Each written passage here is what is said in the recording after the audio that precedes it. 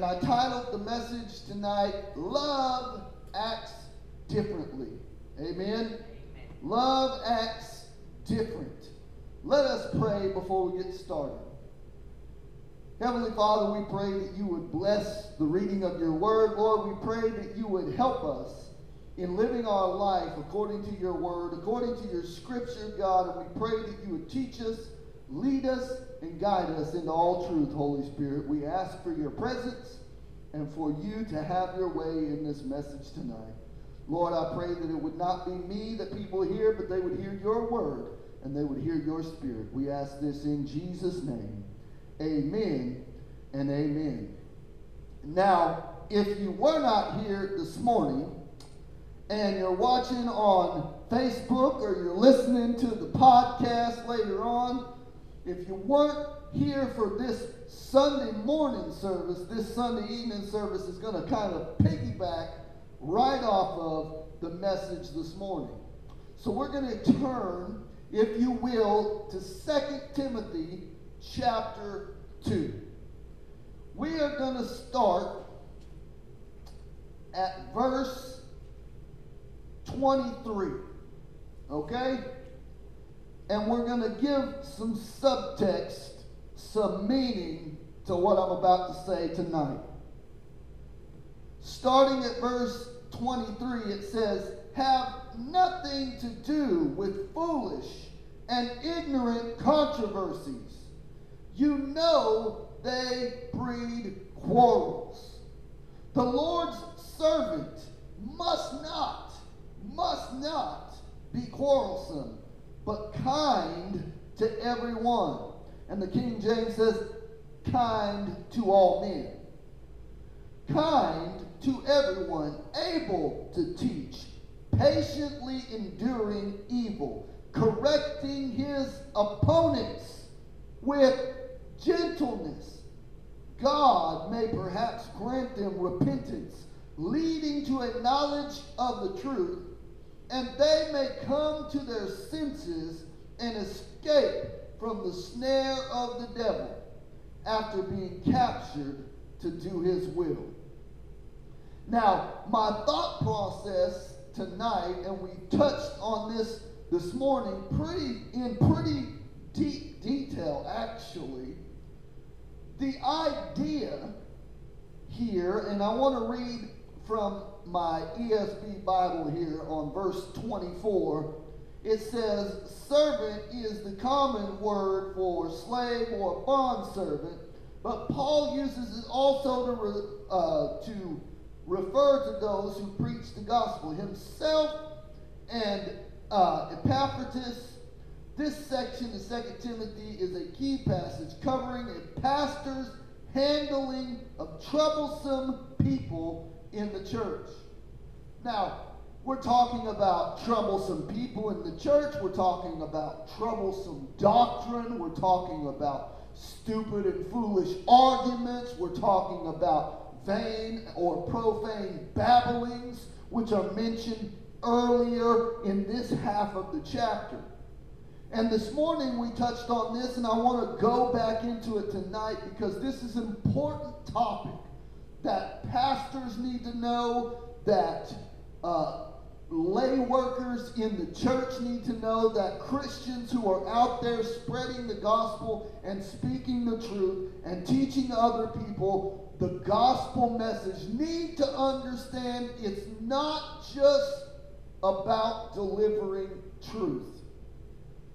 Because although I can speak the truth in love, I cannot make people believe the truth.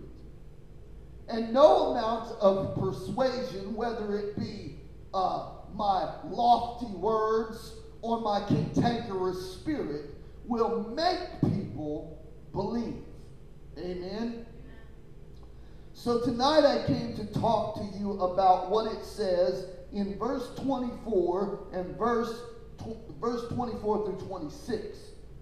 It says, the Lord's servant must not be quarrelsome, but kind to everyone, able to teach, patiently enduring evil, correcting his opponent with gentleness.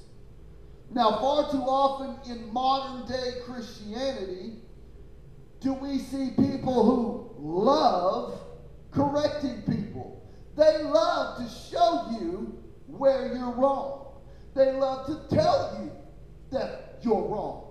They love to get in your business and show you that you're walking in error and you need to do just exactly what they're doing because they got it right. Now, the vain babblings that I'm talking about are people who take side issues and they make them gospel issues. They take issues that are not as relevant as they think they are, and there's a lot of hypocrisy even in what they're saying about them because, let's face it, they don't have it right either. They're not perfect either, yet they're trying to hold you to a standard they themselves do not meet. It reminds me of Jesus with the Pharisees. He said, Pharisees, he said, woe unto you, scribes and Pharisees, you teachers of the law, you hypocrites, you shut up the kingdom of heaven in men's faces. You don't go in, and you won't let anyone else go in either. Blind guides, you strain at a gnat and swallow a camel. And people say, well, you know, what the Pharisees were doing was they were being legalistic. It wasn't just that they were being legalistic. It's that they thought they were the only ones that knew the truth. And they thought that everybody else wasn't as good as them. And they needed to get to the righteousness that they had. And they needed to do as good as they were doing because they had it right. Jesus said it was because they preached something they didn't practice. Now, I know a whole bunch of people that talk about grace. They talk about we believe in the 5 solas. By grace are you saved through faith. By grace alone, through faith alone, in Christ alone, according to Scripture alone, for the glory of God alone. Amen. They believe that it is by grace we're saved through faith, not a gift of God, not of works, lest any man should boast. They believe that, but they don't want to hand it out. Somebody messes up, and they turn into the wicked witch of the west, and they turn into some brooding, hypocritical Pharisee that thinks they're better than them. And it's not just about being right or speaking the truth. It's the manner in which we do it. Amen? It says the Lord's servant must not be quarrelsome, but kind to everyone. Now I want to give you an example, if I can, of someone walking in quote-unquote love, okay, about a certain topic. And I'm not going to name no names. I'm not going to call anybody out, but I'm going to make an example that I've heard with my own 2 ears. I'm going to use the voice inflection that I heard. I'm going to show you that there are times where people may be speaking truth, but they're doing it the wrong way. And they think, oh, it's okay, and I'm telling the truth, and I won't sacrifice the truth for anything. Nobody's asking you to lie to people. We're asking you to be kind. Amen? Now, one brother over here believes you can, by grace are you saved through faith. So does this brother. Now, this brother believes in the perseverance of the saints, and this brother don't.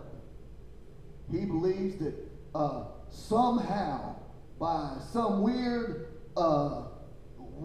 way, man himself can discount himself from salvation. Okay, we're not getting into text. I'm just going to take it as this guy who believes in the perseverance of the saints. He's going to say, "Well, that's just unbiblical. I don't know why you believe that. You need to understand the scriptures better. You need to search them out. You need to understand that God, whom God calls, he also keeps. You know, no one that's in the Father's hand will be plucked out. I just cannot believe that you don't see that."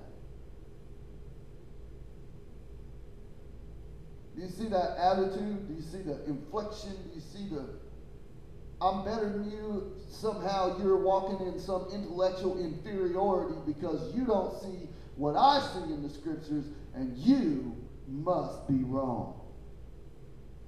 The attitude behind how that's said could be much more welcoming, much more palatable if it was done this way. Hey, brother, I want to know why you think anybody could lose their salvation. What's your scriptural? Where's your scripture for the fact that people can? And then we can hash it out. We can look at the Bible. We can talk about that. But I don't see it. Can you show me where you think it is? And people go, well, you know, you're just kind of skirting it. No, I'm not skirting the issue. I'm asking him to show me his standpoint. But I don't have to be a jerk face when I'm doing it. Amen? I don't have to be a jerk. I don't remember the other word. Jerk face smarty pants. That's what I said this morning. I don't have to be a jerk face smarty pants when I'm asking him. I don't have to talk down to him. I don't have to talk at him. I don't have to act like he's completely intellectually inferior. We need to be able to have godly, brotherly discourse with those who may not agree with us on everything theologically, but we need to understand that doesn't make them not saved. It doesn't mean they don't know Christ. It doesn't mean that they don't have a relationship with the living God. Here Paul says, the Lord's servant must not be quarrelsome, but kind and able to teach. I don't know about you, but if my teacher talked to me like some of these people in the church today talked to people who disagreed with them, I wouldn't listen to that teacher. What are you kids going to do if a teacher starts screaming at you? Do you think that's going to garner a positive result from you? You think you're going to be like, oh, sure, I'll do it? Or are you going to be like, why in the world are they yelling at me? Yeah, and I hope you tell your daddy. Amen? Let's talk about this next part. He says, able to teach.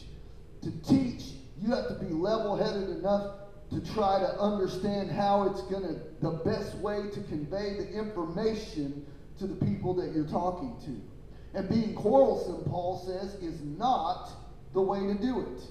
Being outrightly, overtly argumentative about what you're talking about is not going to win the argument. Just because you can raise your voice more, just because you can shout out more Bible verses, just because you think that you have a bigger handle on it so they ought to just shut up and listen to you, that will not teach anybody. That will not garner the response that we're looking for.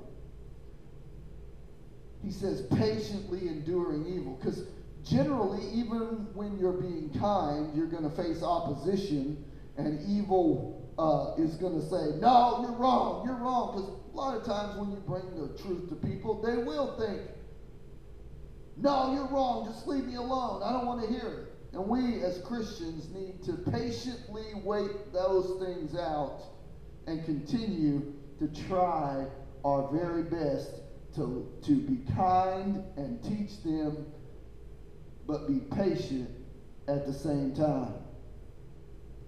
It says that the Lord's servant must not be quarrelsome, but kind to everyone, able to teach, patiently enduring evil, correcting his opponent with gentleness. And this is probably the one where all of us fall short, okay? Like, if I want Carmen to do something for me, if I really want it to be done, I'm going to say, hey, sweetheart, can you do this?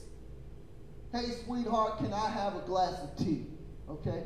Generally, that kind of asking, that kind of talking to my wife will garner a positive response. Right? Now, this is the way to get this glass of tea thrown in your face. If you look at her and say, hey, woman, I want a glass of tea, go get it.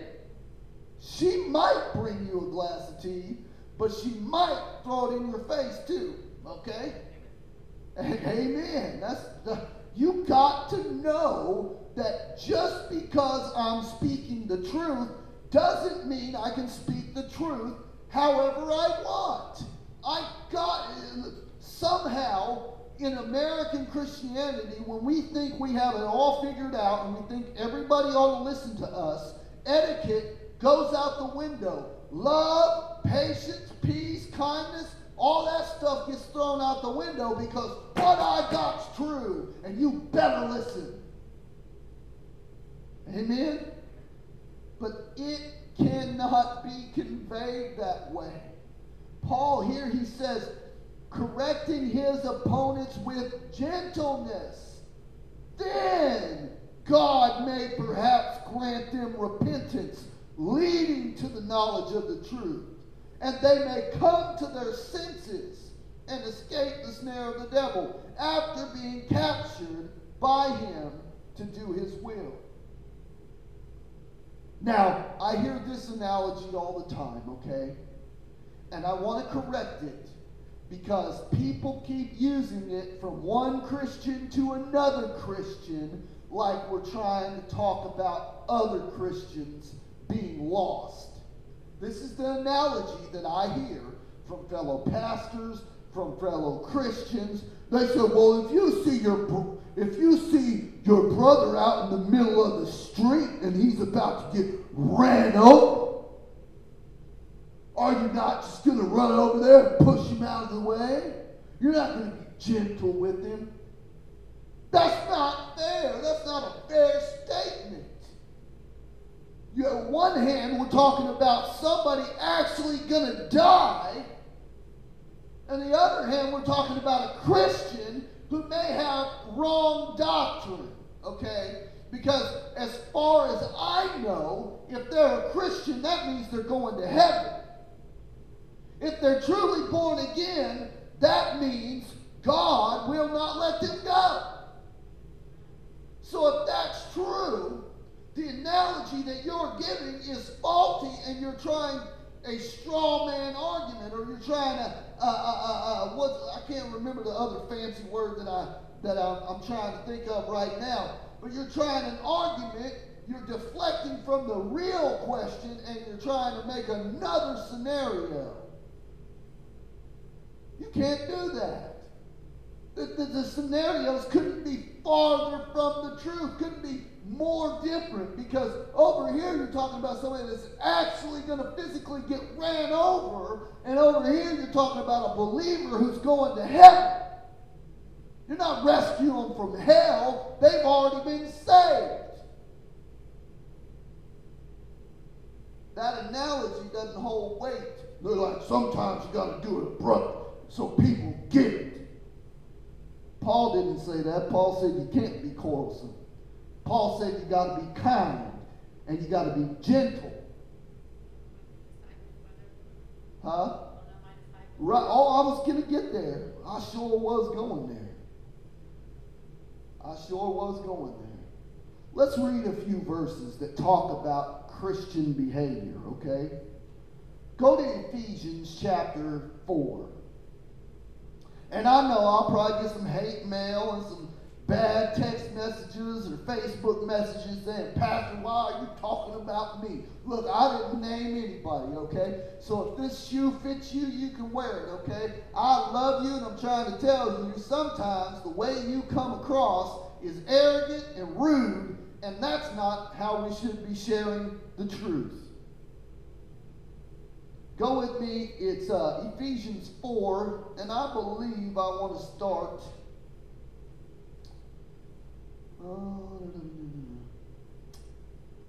Let's start at verse 25. Therefore, having put away falsehood, let each one of you speak truth with his neighbor, for we are members of one another. Be angry and do not sin, and do not let the sun go down upon your anger. And give no place, no opportunity to the devil. Let the thief no longer steal, but rather let him labor, doing honest work with his own hands, so that he may have something to share with anyone in need. Watch this. Let no corrupt talk come out of your mouth, but only such as is good for building up, as fits the occasion, that it may give grace to those who hear. And do not grieve the Holy Spirit of God, by whom you were sealed for the day of redemption. Let all bitterness, wrath, anger, and clamor and slander be put away from you, along with malice.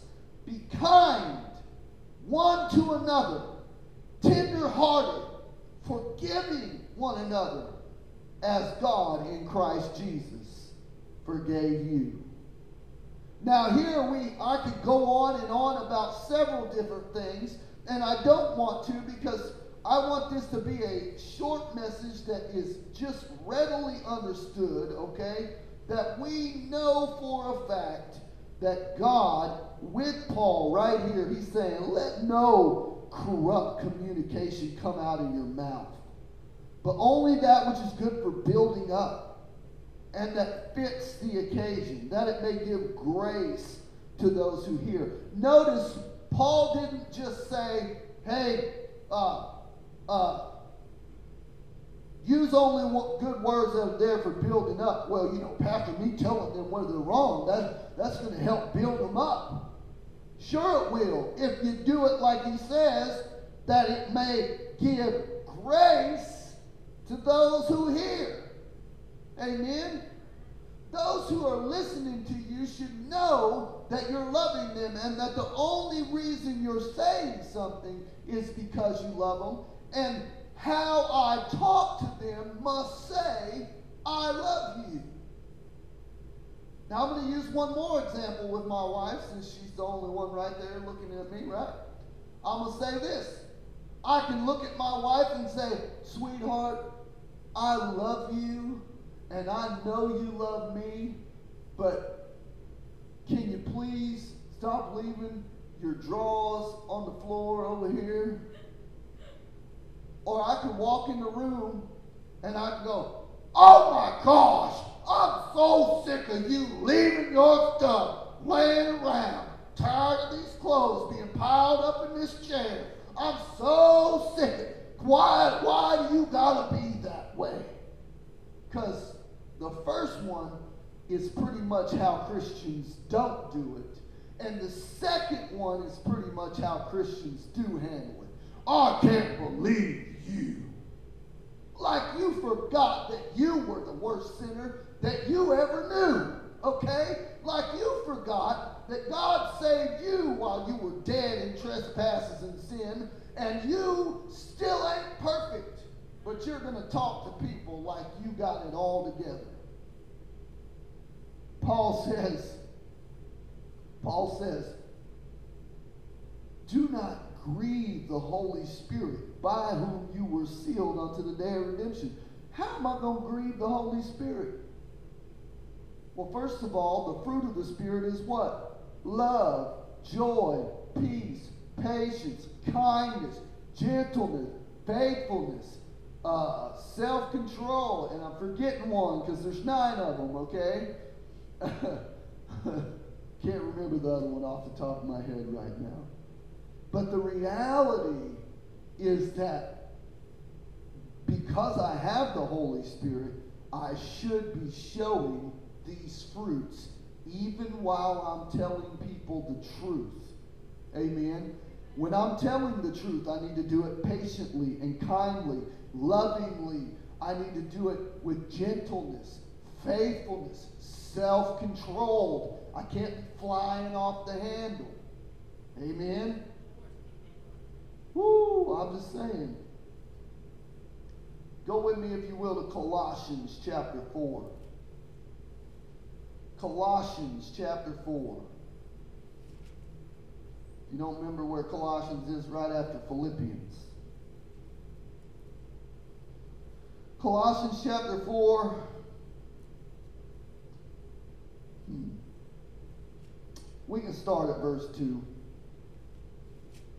Continue steadfastly in prayer, being watchful in it with thanksgiving. At the same time, pray for us also, that God may open to us a door for the word, to declare the mystery of Christ, on account of which I am imprisoned, that I may make it clear which is how I ought to speak, Walk in wisdom towards outsiders, making the best use of the time. Let your speech always be gracious, seasoned with salt, so that you may know how you ought to answer each person. Now, however you answer anyone, it had better be with grace. God said, for as you have freely received, freely give, Jesus said, right? So I freely receive grace, I should freely give grace, and I should freely be gracious. But right here he says, walk in wisdom toward outsiders, making the best use of time. Let your speech always be gracious. Go with me to John 13. John chapter 13, verse 35. Jesus says something that we need to remember. By this shall all people know that you are my disciples, if you love or have love one for another. Well, brother, that's the reason this is the excuse I hear, okay?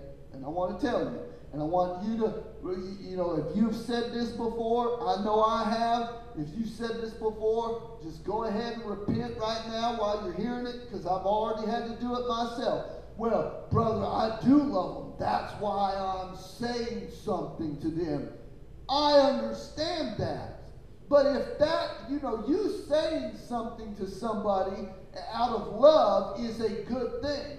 But I'm telling you, it's not enough to just want to say it out of love. It must be said in love. It must be said with kindness and gentleness, tender-hearted, compassionate, one for another. Amen? This is the charge that we have as living examples of what Christ has done to us. Amen? And done for us. We're to be salt and light. We're not to be oil or battery acid. We're to be salt and light. But we're to do it in love and in gentleness, kindness, compassionate, tender-hearted, one to another. All these things we've heard in the verses that we have read. Finally, I want to go to 1 Corinthians chapter 13, because everyone that says, hey, I'm doing it out of love, well, let's go look at what love says. Okay? What is love?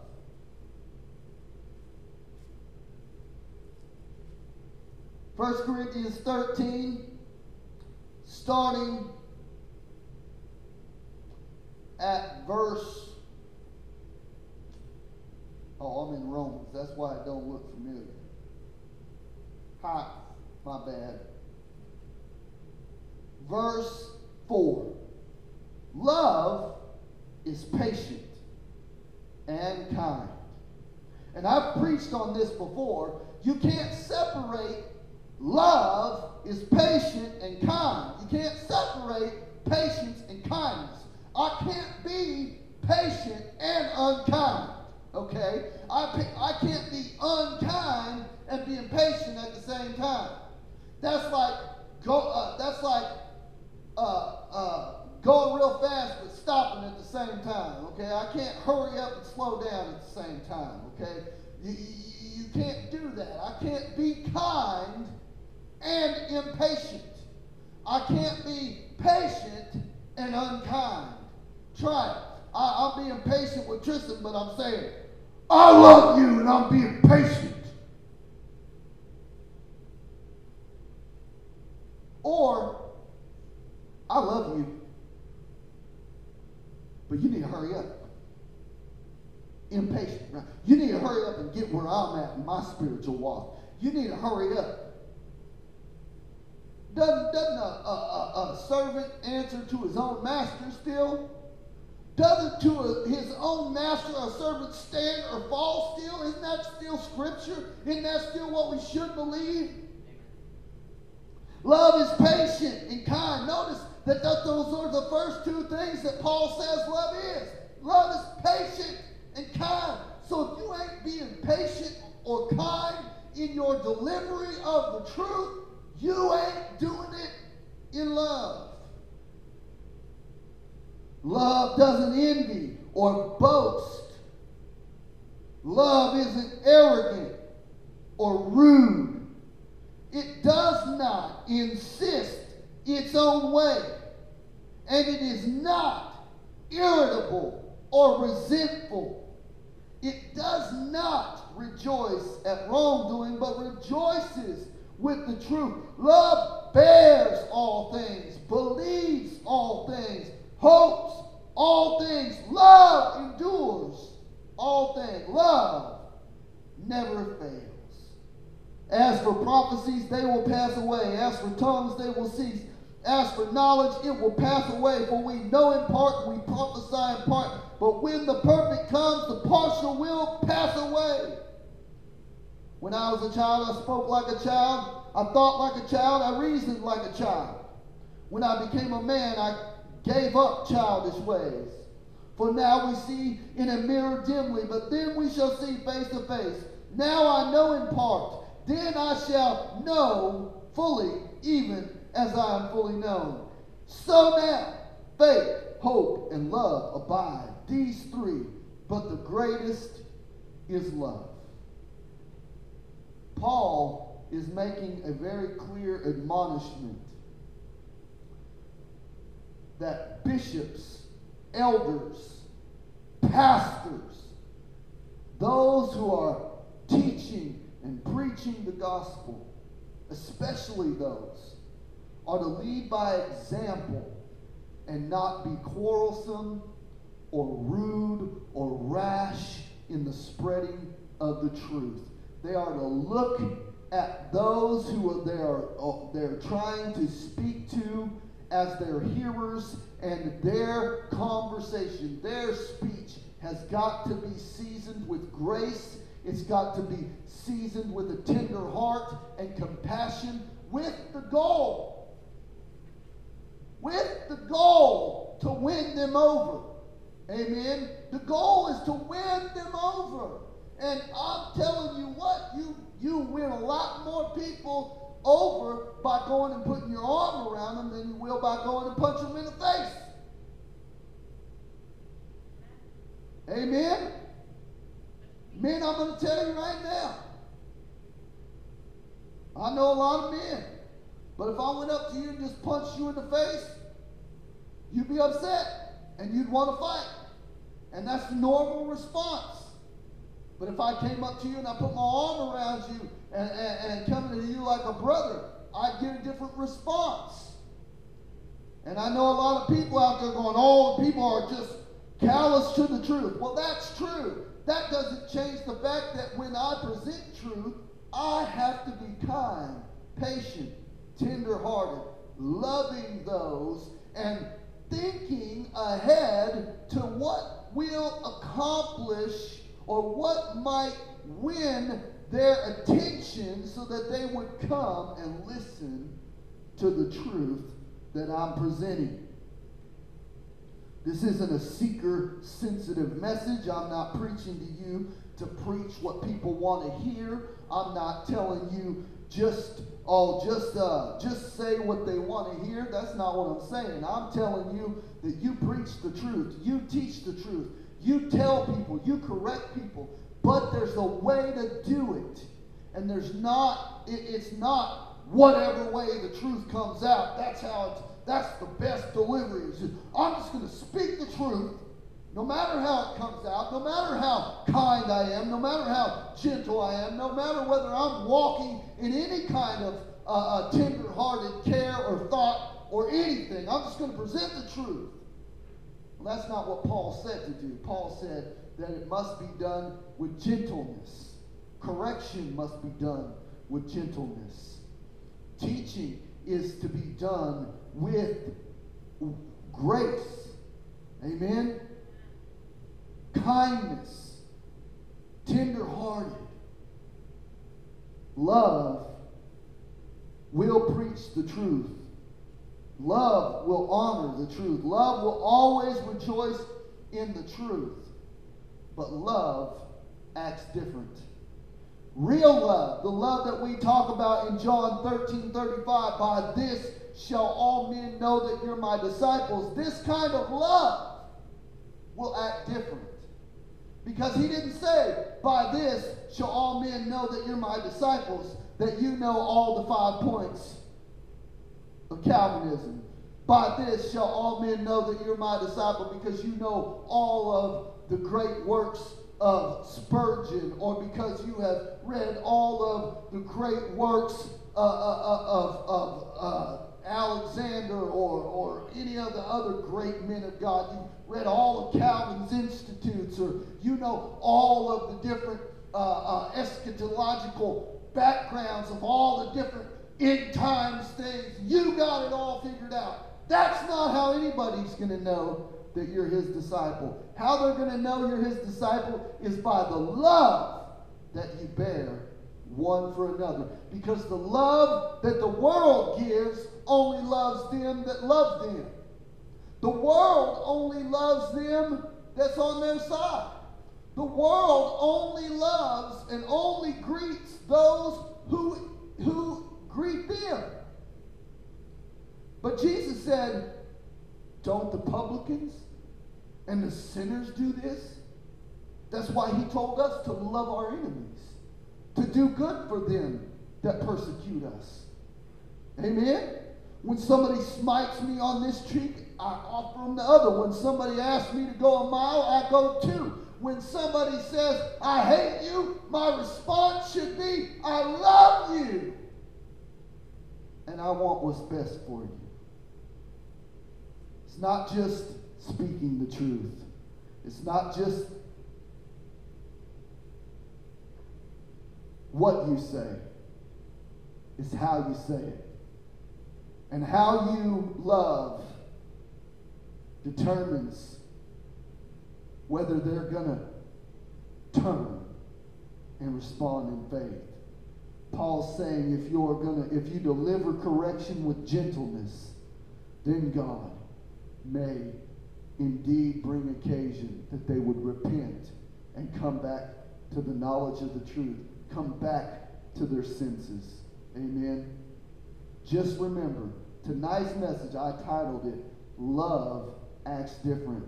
And real love is going to preach the truth in love, but it's also going to use that opportunity not just to say the truth, but deliver the truth in a loving way. Amen? Let's pray. Father God, we thank you and praise you, Lord, for your word. We thank you, Lord, for your message. We thank you, Lord, that you and you alone stand as our judge, as our advocate, as our Savior. And Lord, we ask that you would help us as we spread the truth of who you are, of what you've done. Lord, let your love make us act different. We ask this in Jesus' name. Amen.